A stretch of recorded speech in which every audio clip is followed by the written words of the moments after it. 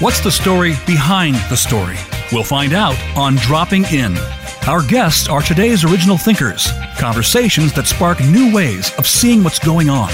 We bring it all to the table. Diverse perspectives, controversy, loving and singular voices. Magically, stories reveal the common threads that link us. Experience the joys, the fist pumps, the detours, and the hard-won truths of those who blaze the trail so that we might do the same. And now, here's your host, Diane Dewey. Welcome to Dropping In, everyone. We're here today with Celeste Viciere, one of the most constructive, practical voices in mental health counseling today. With the least amount of woo-woo in her two best-selling books, Relationship Goals and 365 Days of Intentional Living, everybody wants to know how to kickstart our relationship, right? Or even our lives in the pandemic. These are hands-on guides to stay in touch with ourselves, and they include, on the emotions chart, a state called hungover. So, Celeste, you are keeping it real. Welcome to Dropping In. Thank you so much for having me. It's really a joy. Celeste, the Therapist, is the name of your podcast. You've been a Boston therapist for 20 years now, a mental health advocate, best-selling author, and you're frequently quoted by the media as a mental health expert, including the Washington Post, NBC News, Vice, Healthline, Bustle, and TV One and Fox Soul TV. You believe in the power of living a conscious life and have dedicated your personal and professional endeavors to breaking the stigma surrounding mental and emotional health, especially in communities of color. Celeste the Therapist is your weekly podcast, and it streams on all podcasting platforms in over 100 countries, featuring guests who empower others in various capacities. The goal is to shift the way people think and to give people hope. Congratulations, Celeste. I want to dive into your books, but first, I feel like we have to take a detour to talk about the elephant in the room.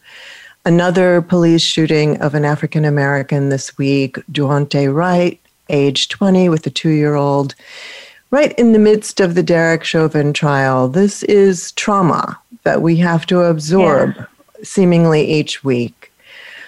It's an unbearable kind of disbelief and disinformation. How do you talk through this with people in terms of processing this kind of trauma? Yeah, so thank you so much for having me. I think that, most of my clients are Black, and even before all of the police stuff that we see on the news, I think we see it more clearly because we've been in the pandemic, so everyone's at a standstill. So the cycle of news is recycling. And as I'm talking to them, unfortunately for some people, it does bring up past history of dealing with the police and that matter. And, one thing that I'm huge on, even when the pandemic started, is looking at what's within your control. Because, we don't know what tomorrow holds, but we only have right now. And I think that what happens when we're seeing this stuff on TV, you're at a heightened state. And so, with my clients, especially when this comes up for them, I'm big on helping them get grounded and turning off the TV, right, and making sure that they're able to do things that's going to help them stay in the present. Mm-hmm. Well, it's really important to have your voice, right? Because as of 2015, 80% of the mental health counselors in this country were white. So then you have, let's say the next demographic is Hispanic, and then African American, maybe 4 or 5% only. And yet African Americans are coping with a vast amount of trauma, these macroaggressions and also microaggressions. Sometimes I think, well, we at least know about it. I get the sense that this was happening before and we just simply didn't know about it. Right. It's right. I mean, and this kind of societal trauma, it also, doesn't it really come back to the idea of securing what we stand for, what our voices you need to say, who we are as people? Because I love the fact that you always come back to the idea of what's within our control. Yeah. What's within our control. And I think, like you said, like this has been going on for a while, but people are seeing it now. And I don't think people are bad people. I feel like, even though most of my clients are Black, I work with all race, socioeconomic status, genders. And so I just think that our experiences are what we've been exposed to. And I think, with like America, I feel like, things that were written in the Constitution and certain things were, all are created equal in those type of things. But the systems that have been here for years, when you live in a system like that, you don't even recognize, the damage or the implicit bias that takes place because it's all you know. So, I have when I started my career, I was 19 at a homeless shelter. And I thought all homeless people were people that were alcoholics, right? That was ignorance on my end. And I had to educate myself. And, that's like my favorite population to work with is people that are homeless or dealing with major mental health issues. And I think it's the same thing with race and for people like that are struggling with understanding like systemic racism. And I get it. Like, I think, in our history books, I went to school here in America, like everything was centered around whiteness. So like if that's all you know, it makes sense why you would not understand like this stuff has been happening for so long because it's so ingrained in you. And so I can only imagine like, I've had a lot of white people on my podcast who have talked about like the awakening that they've had and, just how hard it is. So I just think that like, at our core, I feel like we're all good people, but, we're corrupted by our environment. And so that's why if I'm mindful, if I'm present, if I'm self-aware, I can see things so clearly. But most of us are operating on autopilot, so we're not really able to see things clear. Mm-hmm. And, you talk about the split, there's a way in which the authorities have let us down, right? You call 911 and you have this trust, the cops are going to come, they're going to help you. Well, what if they don't? What if it's just the opposite? And that breach of trust and trying to understand that the people who are meant to be our allies are people who turn against certain populations in particular, that's a real like emotional scar for all of us. And I agree with you that we all sustain it. And I wondered about, you just talked about the homeless population because, hey, mental health issues are like the underpants of every single societal issue, right? I mean, homelessness, drug use, crime, and yet we still stigmatize seeking help as a weakness. I know. How are you helping to overcome this in your work? Yeah, so a lot of education. The reason why I started going on social media probably back in 2015 when I was working in the emergency room. I have a long history of working in with different people in different settings. And I remember, a guy who was sober for a month, had been using for 15 years, using substances and was sober and was having all of these symptoms of anxiety. And then educating him for that 45 minutes in his room about how, like you were probably drinking because like it alleviated some of the symptoms of your anxiety and like whether it's food or alcohol or work or school, like, we're looking for comfort and sometimes we find it in substances or things that are not good for us. And just seeing his eyes light up, it was like, oh my gosh, I can't believe that that's what's happening. And it's like, we all should understand this stuff. There's no reason why in this country, like, we don't understand how important our mental health is, because it can literally control like everything we choose to do or not do, right? Like keeping us stagnant in certain places. And so what I do is, I initially just started like posting on social media about mental health things a few years ago, then started going live on Periscope and YouTube, and then I eventually branched into podcasting. And I'm literally just talking about mental health as if I'm talking about having pizza. And so, like, I bring an energy to people that helps them shift their thought process, because I normalize it. And I think the more we normalize mental health, the more people are going to, people are easily like, I'm going to go get a physical, but saying I'm going to see my therapist, then you're getting like, people are turning their eyes on you as if something's wrong with you. But it's like, no, like, I want to be healthy. I'm going to see a therapist. That's okay. So I'm really just trying to normalize it and make it an everyday conversation.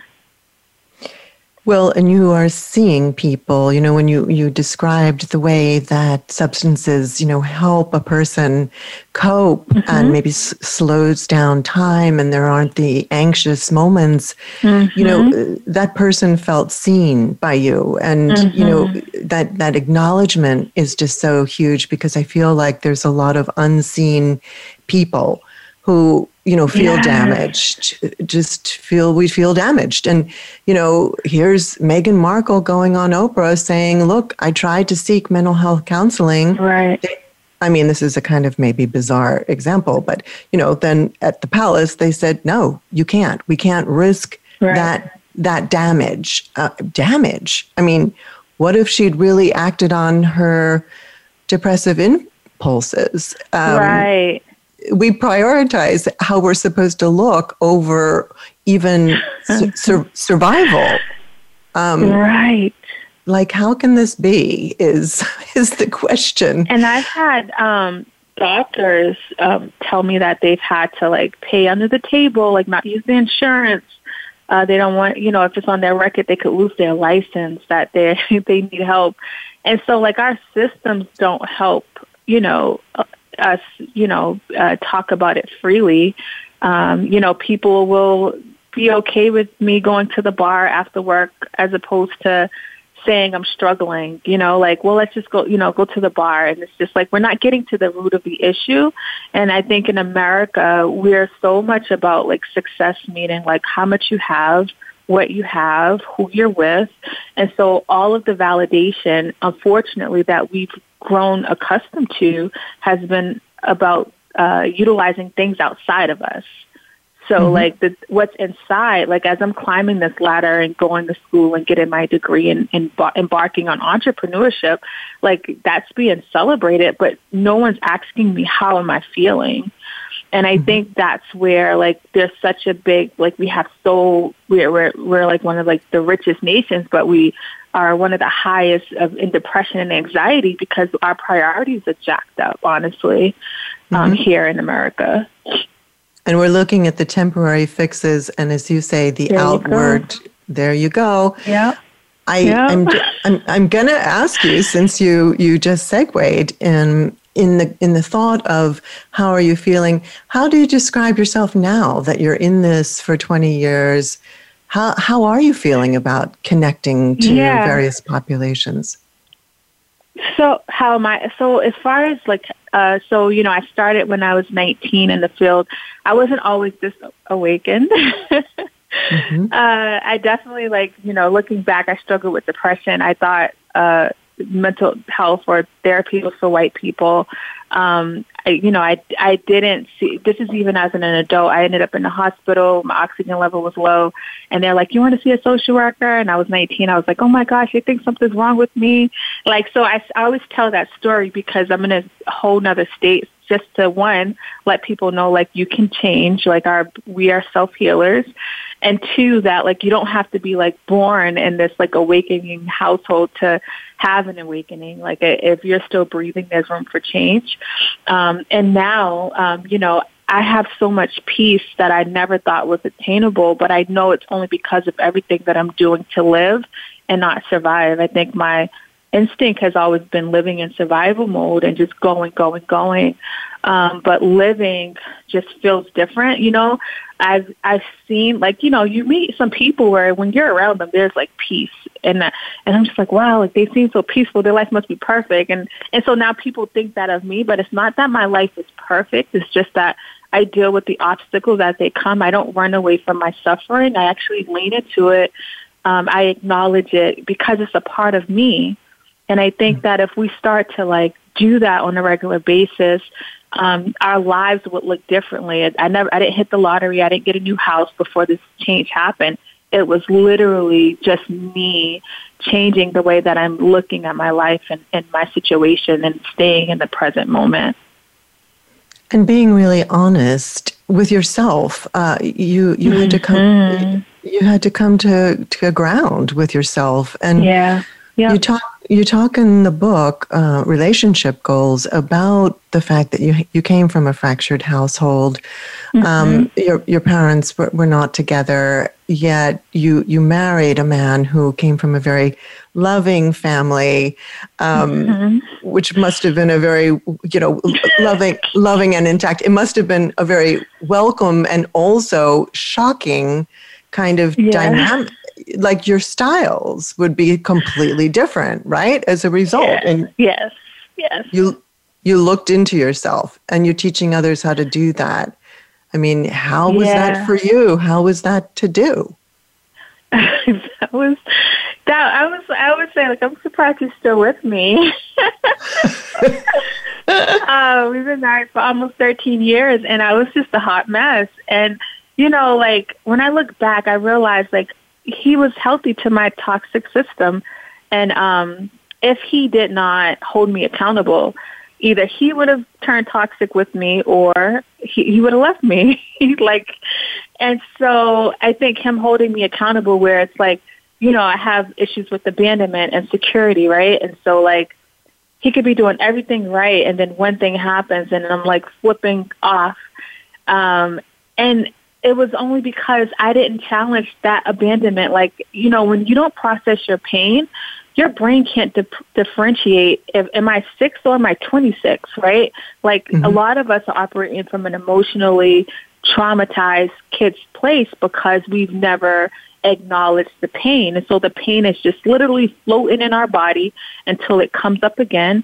And then we're not able to tell that, like, actually, he's not abandoning you, Celeste. It's like, you're fine. And so like, it was a hard to actually, I had to put my ego aside and be like, you know what, Celeste, this is on you.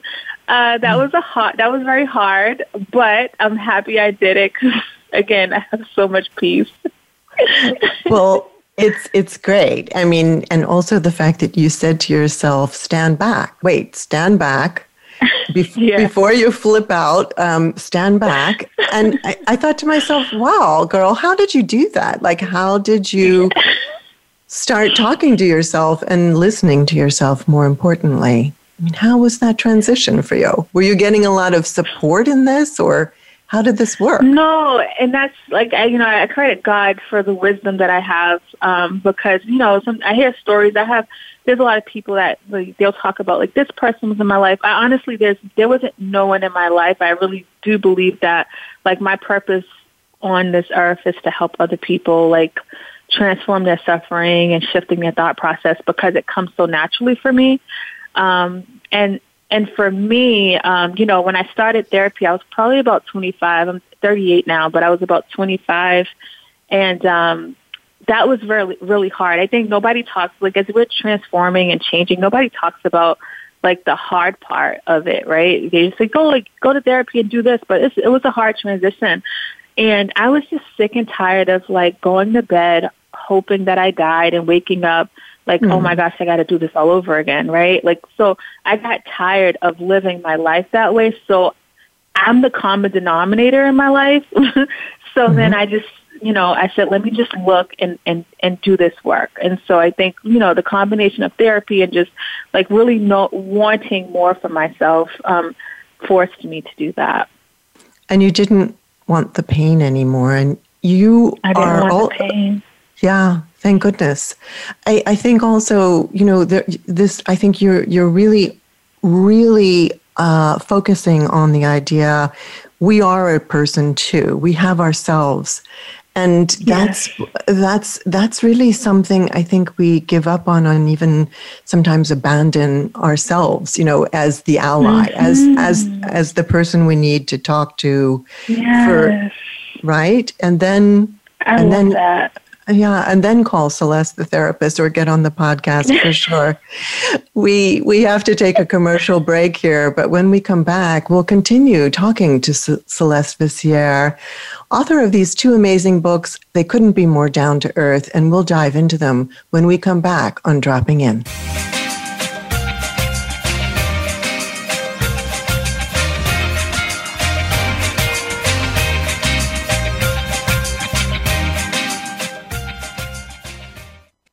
Become our friend on Facebook. Post your thoughts about our shows and network on our timeline. Visit facebook.com/Voice America. She Writes Press is an independent publishing company founded for women writers everywhere. Together with sister company Spark Press, serving men and women, it is both mission-driven and community-oriented. The aim is to serve writers who wish to maintain greater ownership and control of their projects while getting the highest quality editorial help possible, traditional distribution, and an in-house marketing and publicity team. In 2019, She Writes Press was named Indie Publisher of the Year. You can find out more on shewritespress.com. Stimulating talk gets those synapses in the brain firing really fast. all the time. The #1 internet talk station where your opinion counts. VoiceAmerica.com.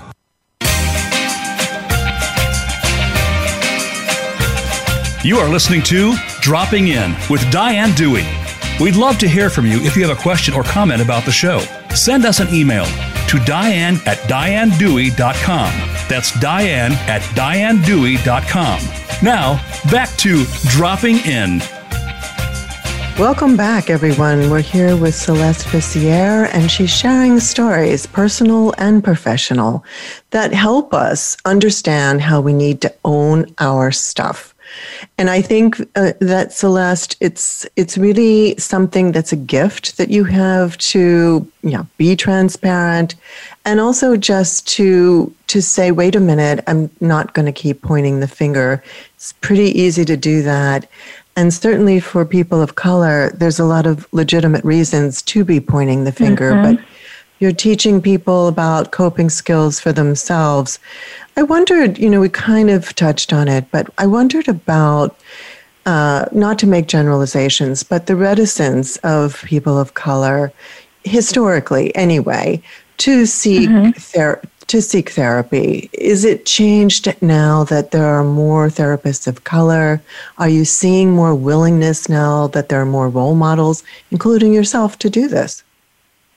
Yeah, I'm seeing, and that's pretty accurate in my community. I think that therapy was not always accessible to us because of money and just education around it. There wasn't a lot of Black people, Black therapists. I think we relied on church.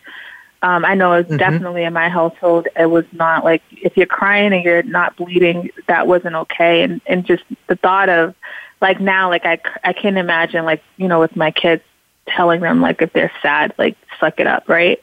Praying about it was something that is big in the Black households, and also don't tell anybody. So not only are you not able to express yourself, but you're holding on to pain and trauma. And where does it go? It's literally sitting in our body. So I think that, has it changed? Yeah, I do notice it's changed a lot. I mean, my oldest client is 65, and she is doing remarkably well. But she said back in her time, that was not something that would have happened before. But I think that the more people like me and other influencers kind of talk about it and normalize it, we'll definitely see a bigger change. Well, you talk about the fact that when we have a cut and we're bleeding, we run for the Band-Aid. And when we're bleeding out emotionally, we're not running for the right Band-Aids. Let's put it that way. Right. I mean, if you are, talking about people seeking help and you yourself going into the field when you did, I mean, what do you think prompted you? You suffered from a lot of depression and pain. I wondered if you felt too that, owning your history of coming from a family that was a broken family, propelled you forward, that you wanted to heal. Like you said in the beginning, people are good people. People also want to heal, right? It's an urge. Was that always there in you? Yeah. So I think, I wanted to heal, and I don't know, like, if I knew what that would have looked like. I just wanted to feel different than what I was feeling before. And so that definitely kind of propelled me, into, working on myself. I think that, I started this career path because, 19 working at a shelter and back, this is before 9/11. It was mostly white. The town I was in was white, older males who were struggling with alcoholism. And I'm thinking 19, like, these guys are older than me, like, we're not even the same, like, sex. And they were always, like, afterwards, like, thank you, Celeste. And I was like, why are you guys thanking me? Like, because you listened, right? And so I'm just thinking, like, oh, and then I found out I could get paid to listen to people, and I do it easily. Like, it was easy for me to do. So that's how I kind of started in this field. But even through my listening to them and helping them, I did not see myself as needing the support, even as I'm going to school for psychology, right?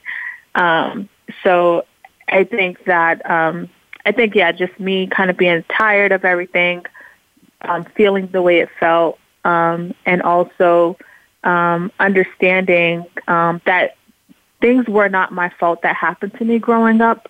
But then I got to the point of, like, right now it's my responsibility to be okay. And that just sits with me really heavy. And I think that people are more likely to get the Band-Aid because getting the Band-Aid has been normalized.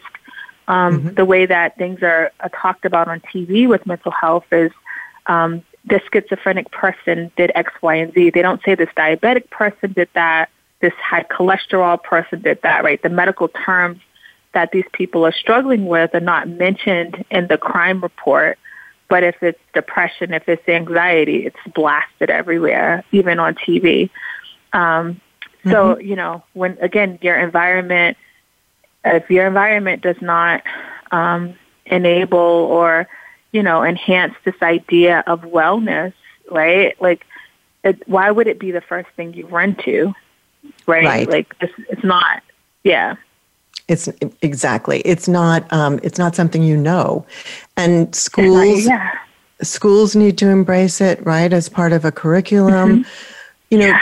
Churches, that was always the community, right? That was the community coming together. But you do leave the church on Sunday. You leave the church and you go back to your house, and you're in your house again.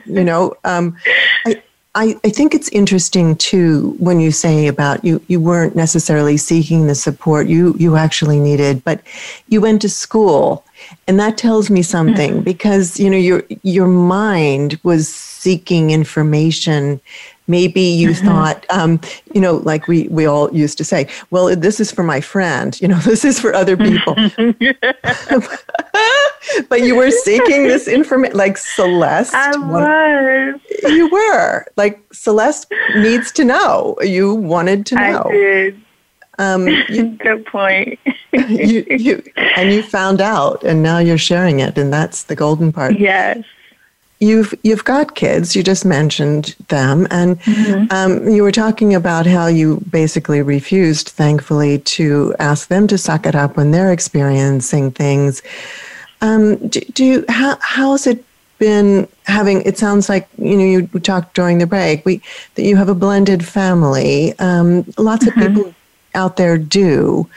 How are you applying listening skills and working with your family? And, just what's the climate there? Yeah, it's been good. It's been a journey. Right after we got married, my aunt died of she had breast cancer. I didn't know her that well, but she had 2 kids. They were 5 and 7 that no one wanted, and I've always wanted to adopt. They're special needs. One's autistic, and the oldest is delayed. So we took the kids before I even had kids. We took them in, and so my autistic son, he wasn't speaking. He was 5. And that was really hard. I actually started working, trying to start a nonprofit for parents of kids with autism, because I recognized how much of a struggle it was. And then it became general. I started working with everyone, but now he's 16. My oldest is 18. They're talking.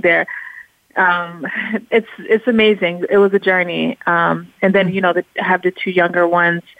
A big thing in our household is we talk about emotions.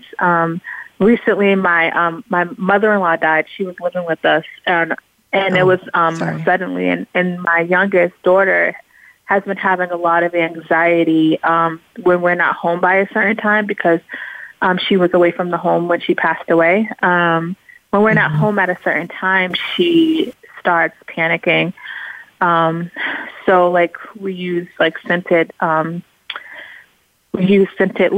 aromatherapy lotion, a gospel song that she likes called Be Still and Know That I'm God. She does jumping jacks. So one of the things that I've she's been able to say, she's 8, we really have to cherish the time we have, because we don't know how long we have with people that we love. So it pains me that she has to deal with this, but then the beauty and the struggle is that, wow, she's learning how to deal with the struggle of life. I'm not sheltering her and trying to put her in things to pretend she's not in pain, right? So at 8, I did not have that.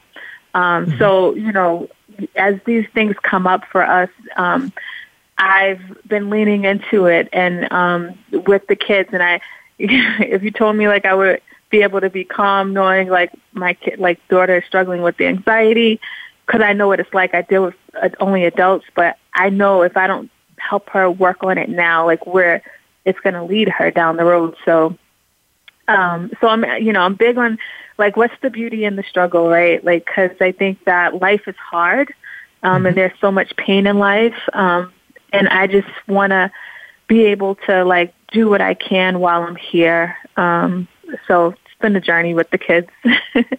It's a lot what you're doing, and it's so different when I think about Aunt she's gone to heaven, and you're a kid, right, and you're trying to process this. It's what?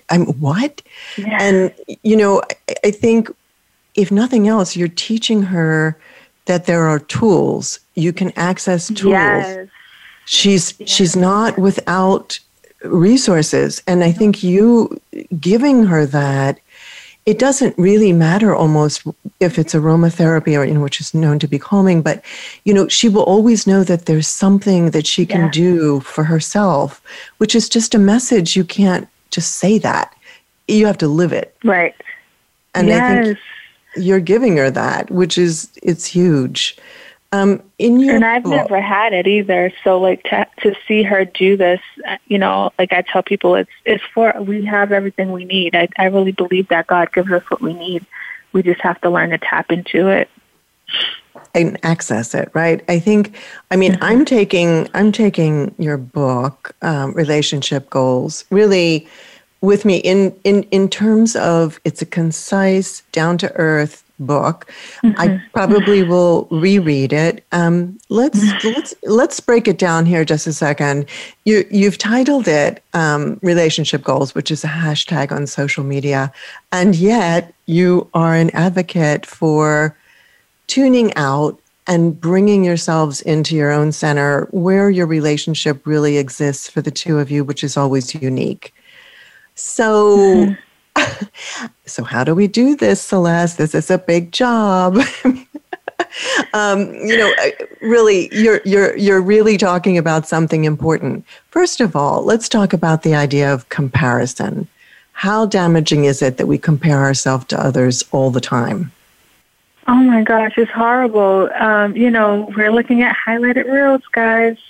So, that I think, that's the thing about social media and internet is that we get to see like people's highlighted reels, and if we remind ourselves of that, we won't get so sucked into, what's happening on that picture perfect thing that we're seeing. And I think that if we're not looking just at our relationship, how do I make my relationship better than it was yesterday? We're always going to listen to the noise outside of us. Again, our environment is important in so many things. And so, America's about capitalism and making you feel inadequate so you can buy, so you can want more. And so there's so many different things that you're looking at and seeing. And you got to stay mindful so that you're not looking at that stuff and saying, well, what about me? What about my relationship? Why can't you do it like that? It's very, very damaging. And it happens it creeps up on you so slowly. So, you got to be careful of that. Mm-hmm. Why doesn't he give me gifts like she just got a gift? Yes. What about that big bouquet of flowers, And like you were talking very candidly in the book about when your husband would leave the house and, you had your fears. As you said, you have a fear of abandonment. I think about it in terms of your daughter as well. There's the connector. You've addressed her fears. We didn't have anybody to do that for us necessarily. So, you're talking about ways that we can address our fears and looking at them so that they're not operating our whole relationship. Exactly. Yes. He doesn't bring me gifts. So, but that doesn't mean that he doesn't love me. It's like, oh my God, he doesn't love me. Right. Oh my God. It's, but bear in mind that these people have hair and makeup specialists before they even do their Instagram posts. It's incredible. Right. That we compare ourselves. It's really, when you break it down, it is kind of ridiculous, but we're so susceptible. We look at our neighbors. We are. And we are just so susceptible. And in that way, it's great that, you're kind of providing a role model that is all about keeping it real, all about keeping it personal. You have a thing called, I was curious, the Uniting Center. So there's one way to get in touch with Celeste Viciere, who we're talking to, is through the Uniting Center. What is the Uniting Center? It relates to the relationship goals and the 365 days of intentional living. How does it support the community? What is it and what does it do? So that's the name of my practice, the Uniting Center. So initially I was a brick and mortar and I was creating a center I wanted to be like a wellness place. In 2018, I started my podcast, and it kind of like took off. And so I switched up and I went online full time 2020. But my practice is still the Uniting Center, and the name really came from I'm all about community and uniting. I think that when we know we're not alone, there's this sense of like being seen. And when you hear somebody's story, like alcoholic AA works really well because you have somebody that comes in day one, not sure if they can stay sober or work through their problems. And they hear a story from somebody who's 20 years sober and they get hope. And so I really want to kind of bring hope to people, which is why I called it the Uniting Center. Is that about, it sounds completely wonderful, and I feel like in an intangible way it still exists because you're creating a Uniting Center, even virtually, and your personal philosophy. To me, it's about taking responsibility for oneself and also, as you say, sharing the stories. And I wondered if we have a couple minutes till the break. Does that align with what you think of as your personal philosophy, or just how would you summarize it? Yeah, I think being able to take responsibility means I have power. So if I'm waiting for you to treat me better before I'm okay, then I don't feel like I have power. I feel like it's contingent upon you. And we see this a lot in relationships, whether romantic or not. Like, you know, well, if they just did this or if they just did that. And it's like, no, I have to look at the equation that I'm struggling with if something's going to change, it has to be me. And so being able to take ownership of my feelings, regardless of what happens, really makes me feel powerful. Like I feel like I can conquer the world. But I think that most of us aren't able to do that because we're so caught up in revenge, or we're caught up in like it wasn't fair. And it's right, you're right, it wasn't fair, but your healing is your responsibility. So that's my biggest like model to kind of share and teach people as they're trying to navigate life.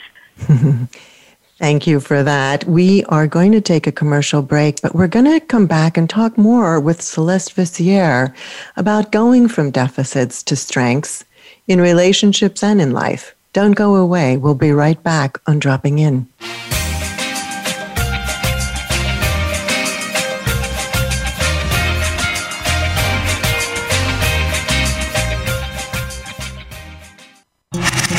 Voice America is on your favorite smart speaker. If you have Alexa or Google Home, go ahead and give us a try. Hey Alexa, play Finding Your Frequency podcast on TuneIn. Books Forward exemplifies excellence in book marketing and promotion, representing New York Times bestsellers, national award-winning books, and books that catch fire on social media and in the digital realm. Books Forward creates ambitious campaigns with unlimited possibilities for sparking buzz, while creatively cutting through the noise. Your book deserves to launch with experts who have set the bar in the industry. To learn more, visit booksforward.com or send us an email at info@booksforward.com. A JKS Communications company. Streaming live. The leader in Internet talk radio. VoiceAmerica.com.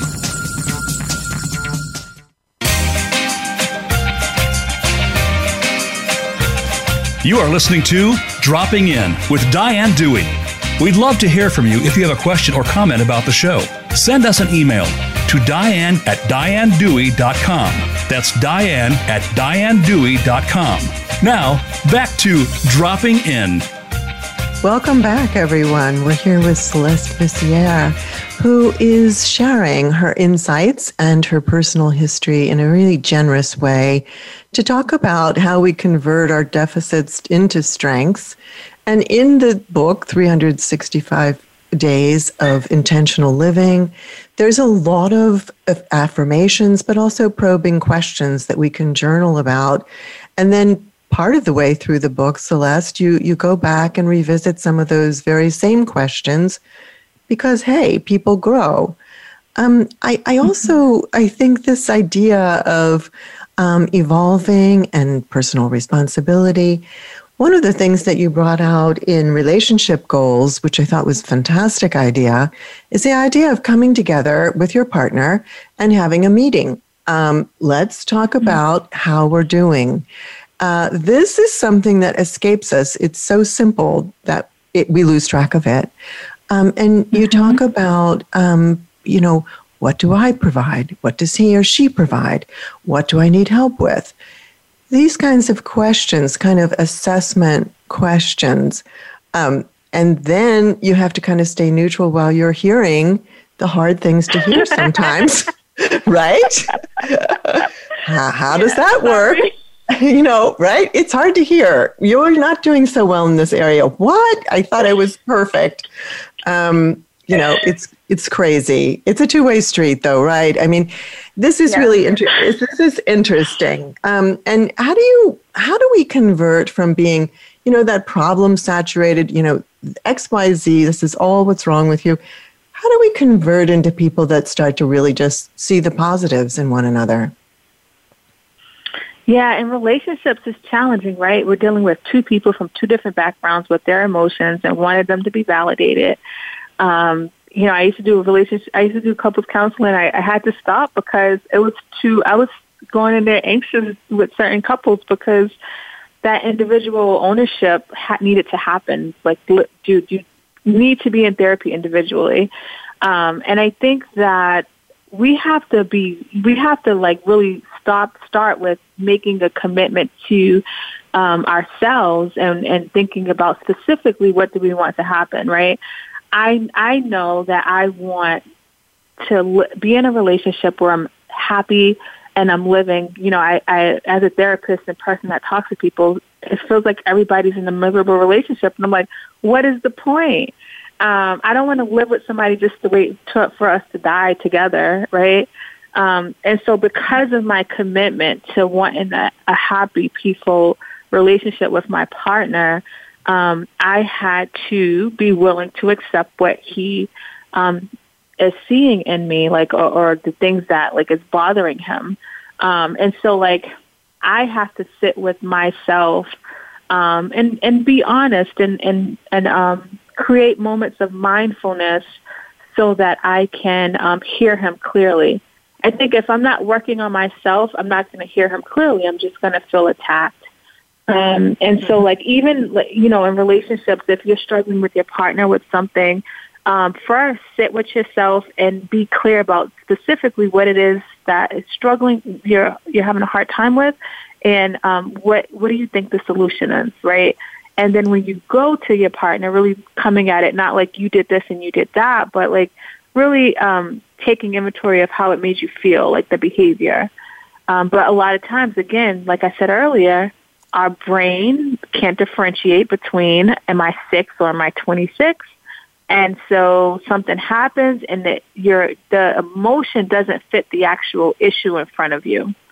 And so a lot of, I think a lot of us being able to take ownership of our life where we are is to, we really have to sit with ourselves and come to terms with what is. And that's not the easiest thing to do, but it's the best thing that you can do for yourself. What is? I think there's one of the real nuggets and one of the takeaways that I took from your books. But this idea of sitting with yourself, okay, the demands of time that people have or perceive themselves to have, how do we break that down? Because sitting with yourself, it takes time. People make excuses. How do you focus people on the idea of sitting with yourself? And what's really the importance of it? It's crucial. Yeah. And it's funny. I just made a post yesterday and said, when we get a heart transplant, when people like have a bad heart, they're gonna the body might reject the heart because it's foreign to the body, right? When I make a commitment that I want to live and not just survive, I want peace. I don't want to go to bed and like feel so down or feel anxious, right? I don't want to live my life this way. When I make that commitment, then I can actually create a plan to like do the things that I say I'm going to do. With that plan comes intentionality, right? 365 days of intentional living. If I'm late for work, I'm going to set my alarm because I have to survive and pay my bills. But when it comes to living, most of us don't know what that feels like or don't know what it's like. So our bodies aren't used to it, right? So when I'm working with my clients, I'm really clear with them that in order for change to happen, they have to be intentional. We can have a great therapy session, but like when you get off the therapy line, the call with me, you're back into that same environment. If you're not writing down what you want to do, if you're not writing down, let me check in with myself. How am I feeling today? Like what affected me today? Were there any triggers today? What do I need to plan for? If we're not intentional about it, when I wanted to drink more water because I wasn't drinking enough water, I put a sticky note on my computer and I had it there, right? When I wanted to eat mindfully, and I would put a reminder in my calendar. Because those little changes that I'm trying to do is better to help me live. But because my body wasn't used to it, I had to put the reminder in. So when you tell yourself you don't have time, you're absolutely right. You don't have time because you have to create the time. And remembering that, like, your system, it's not going to feel good to sit down. It's going to feel like a big chore. But what's your commitment? If you start with your why, then you'll find yourself being able to to do the task a little bit differently because you have the end goal in mind. It's awesome because it is a task, and yet we think things can happen magically and change magically without this, without the sticky notes, without reminding, as though this is going to come naturally. And I like that you kind of you backed up the truck and said, no, you're going to, and it takes training. We have to train ourselves like puppies. Literally. Literally. Pace and instant gratification. You have a great quote in the book. I feel like we move at the pace of society and forget to ask ourselves what it is that we want out of life. So why? And this is why we settle. But what if we didn't? What if we didn't settle? And what if we didn't even settle into relationships that we do want? What if we raised the bar and said, no, I'd like to change that. I'd like to make that change. How that comes about in terms of saying no to societal standards and expectations. Well, I'm supposed to be happy. I feel like a jerk because I'm not happy. I've got this house, the kids, the nice husband. How do you step away and say, no, actually, I'm not at the place that everybody thinks I am? How does that happen? Yeah, being comfortable with the idea of like you're going to experience some discomfort. And I think we look at society now, society is chaotic, right? And I say this to my clients all the time. Do you really want to keep going at the pace of society? When we're waking up in the morning, we're grabbing our phones, we're doing things that's not feeding our spirit and our mind, then we're choosing for us to go at the pace of society. And again, when I was changing, 10 years ago, putting stuff about mental health, people was like, oh, is everything okay? I seem like the odd one, right? And sometimes now I feel like I'm the odd one. When the pandemic happened, I didn't feel fear. I had peace. And I'm like, what's going on? It's like all the things that I do for myself has allowed that to happen. But as I was changing, I got lonely because I had to get rid of some people that was in my life, stop doing some things I was doing before. It was a lonely transition, right? It was hard because I'm getting rid of so much. But now I get to the core of me and have that peace that I've been looking for. But that's because I start every day with my why. Even to this day, it's not like you arrive and you're healed and you're fine. It's like eating food. We have to eat every day to nourish our body, right? I have to work on developing my spirit so I can really be in touch with everything that's available to me. And I will never know that if I don't make space to be still. And so making space to be still and challenging yourself will seem unnatural, but what is it that you're trying to get to? Your goal is to have peace. Your goal is to live and not survive. And so, when we go to college, we know we're going to graduate a certain day, so we're going to complete those semesters. I don't have a date for when you're going to find that peace, but I do know when you start to train your mind and your body to creating peace in your life, it has no other choice but to fall in line with the environment that you're creating for it. And so keeping that in mind is important as you're trying to do this journey. It's a commitment, as you say, and it's an aspect of our lives that it's easy to ignore, even in a pandemic. Celeste Viciere has uncannily became Celeste the therapist on your podcast prior to the pandemic, but during the pandemic, it became absolutely a go-to source and the platform that most therapists used. And I really just want to thank you so much, Celeste, for being with us. We have just a couple minutes left, but what is your preferred way to be contacted? You have a website, celestetherapist.com, Instagram, Facebook, and your podcast. What's your preferred way if people want to be in touch with you some more? Yeah, they can go to celestetherapist.com. There's a link there where they can stay connected, or follow me on social media, Celeste the Therapist everywhere. Okay. Well, your message has been one of finding peace, even during the pandemic. That's been hard to do. Thanks very much for the encouragement in doing that. And thanks so much for the tools to be able to actually put it in gear. It's 36 days, 365 days of living intentionally and also relationship goals. Celeste, the therapist, thank you so much for being with us. Thanks to our engineers, Matt Widener and Aaron Keller, to our executive producer, Robert Ciolino, and most of all, to you, our listeners. Remember to stay safe and get a Band-Aid if you need one. Till next week, thanks so much for dropping in.